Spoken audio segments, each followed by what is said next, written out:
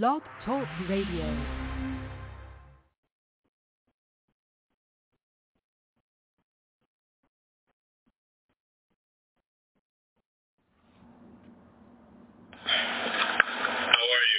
I'm just great. I've been looking forward to this chat for quite some time here. So we'll just jump right in here for why we're all assembled and gathered here. I feel like a minister here for a way. So, well, okay, as we all know, the 30th anniversary of the release of the classic film, Juice, now available on 4K Ultra HD. I just would like to know that Juice was your first debut as a film director. Well, I wrote the project, I co-wrote the project with a friend of mine, Gerard Brown, back around 1981, about 9 years before we were actually able to make it. So we actually wrote it together, but nobody wanted to touch it then. Everybody said it was too dark and there was no way I was going to get the movie made. So Gerard's career as a playwright was taken off. He was a playwright, writer-in-residence at Joe Papp's Public Theater. My career as a cinematographer started taking off, and so I was working, and Juice sat on the shelf for many years until Gerard was getting a new agent, and she wanted to see what he had written in terms of screenplay stuff, and he showed her Juice, and she was amazed that we had not gotten it made sooner than that. And so it went to several different studios, went through a process of people wanting to develop it. Some people wanted to actually redevelop it into a comedy, which Gerard and I rejected. And then one day I was contacted by a young guy named David Heyman, who was looking for his first film to do as a producer. And so that's how that happened. So we wrote Juice 9 years before we were actually able to make the film. I could not even come close to imagine Juice being a comedy. What were they looking at? What were they reading? Goodness. Well, when we first tried to sell it in the early 80s, when I took it to my agent, they said it was too dark. I even took it to some friends, in the business, and they said it was too dark. But we were really just trying to do a story about what we saw actually happening in the streets. We were trying to be real in what was going on at that time. Gerard and I came from a time when if you had a beef with somebody, you would fight it out. You would box it. You would duke it out. But the fact that guns were now becoming more prevalent in the communities all over America was something that really spooked us and really bothered us. And that's why we wanted to write it. Of course, the music and the soundtrack of Juice is just classic all by itself. But what else is it, do you think, about this film that's kept it on the minds of the public for all of these, now, what is it, like 2 or 3 generations? What is it about it? Well, I think, there are some forces that all young men go through, whether they're black, white, Asian, Hispanic, where you deal with the pressures, peer pressure. That's the main problem with the guys in Juice, that they don't feel that they have any influence or any power or any juice in their neighborhood. And the peer pressure that they get from the local gangs that are always harassing them. And they feel helpless. Now, the character Q, played by Omar Epps, he's going beyond that. He's finding his own power through his music, which is taking him away from his friends.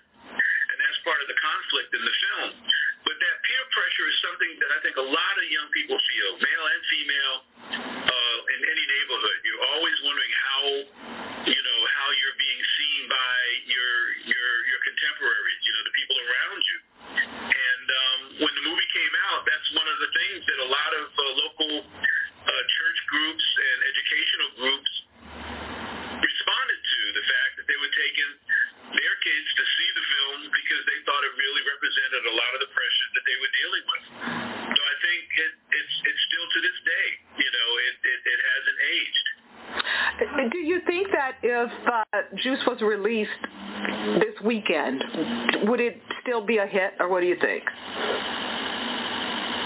Well, it would depend upon the cast, because I think one of the reasons that Juice was so successful is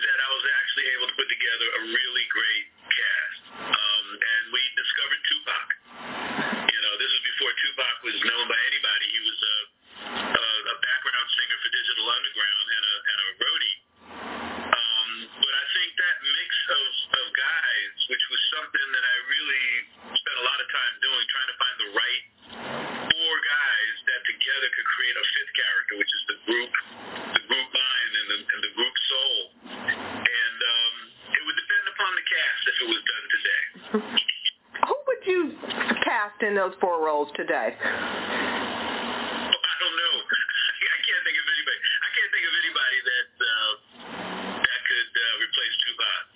I can't do that. I can't imagine. I haven't been looking. That hasn't been my focus to look, because it was a process. It was a journey, really trying to locate these 4 young guys. When David Heyman first approached me and he asked me who did I think could play these roles, and I said nobody that we know can play these roles. And so my casting director, Jackie Carmen, I asked her to actually go out to high schools and performing arts, local theater groups, local church groups in the tri-state area, and really comb through and find unknowns, and that's who they were. They were unknowns. Omar Epps was a high school student. He was 16 years old, and we found him by accident. The only person that had any kind of acting experience was Jermaine Hopkins, because he had been on the film, I think, Lean on Me, with that had come out a couple of years earlier with Morgan Freeman. But other than that, the guys were total unknowns. Everybody in my cast were total unknowns. So I think if it was going to be remade today, I think we would have to go after unknowns, find out who's out there who are really good actors who have not been discovered yet. And to further speak of today, what do you think about today's hip-hop, urban film and music culture that we're in right now?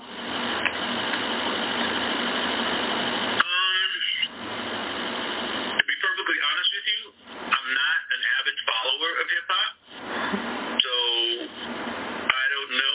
The thing that I do see is that the experimentation that was existing back in those days, because I think we made juice during the classic days of classic hip-hop, when there was new talent coming out, and the music was new and innovative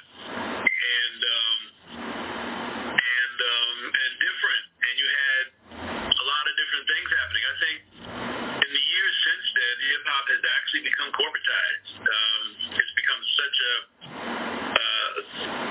ruled by corporations, the record companies, that I don't know if it has the bite that the music had back in the 90s. Yeah, I would agree with you on that. When I see some of the CEOs of American corporations on certain TV commercials trying to rap, I was like, okay, yeah, not quite the same. Not quite the same.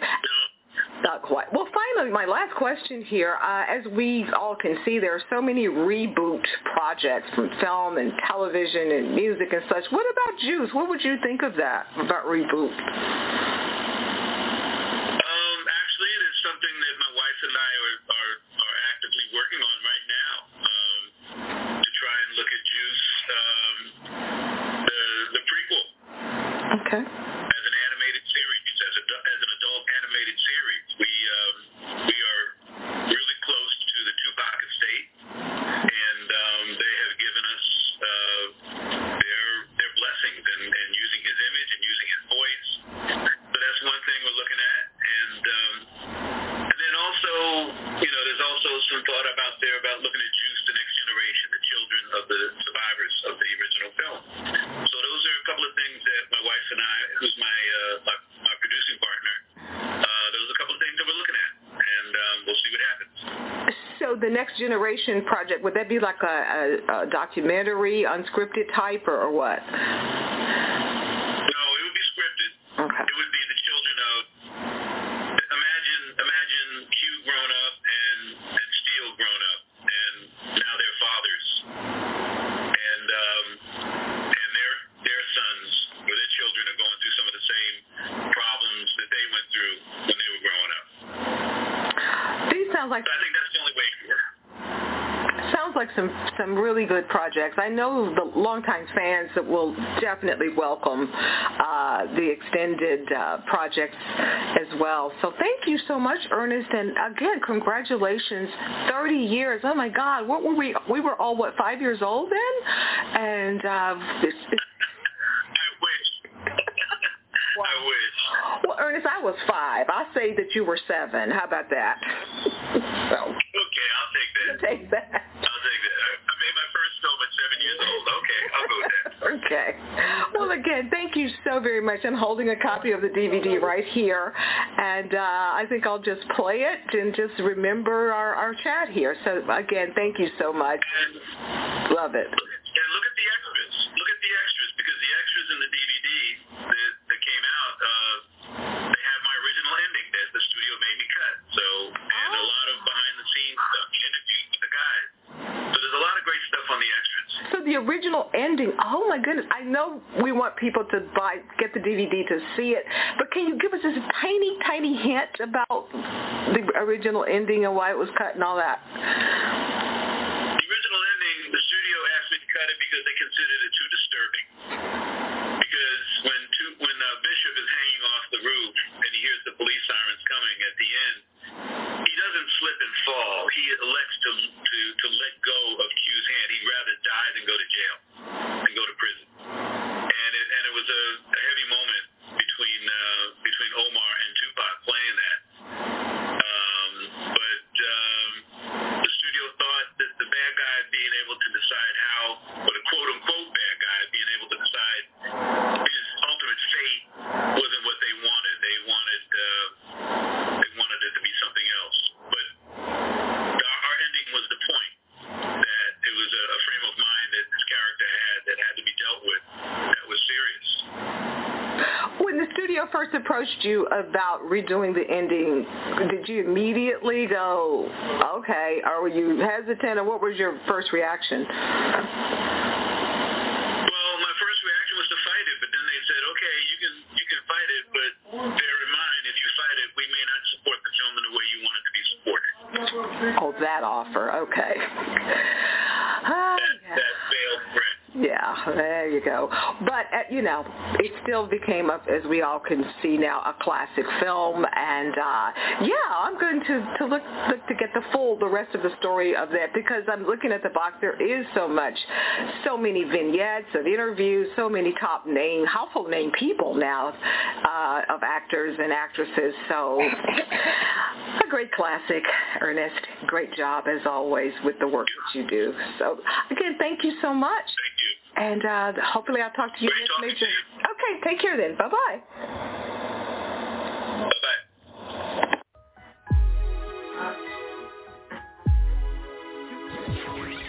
Thank you for listening to another edition of Film Festival Radio with your host, Janice Malone. Be sure to download this and other episodes at filmfestivalradio.com.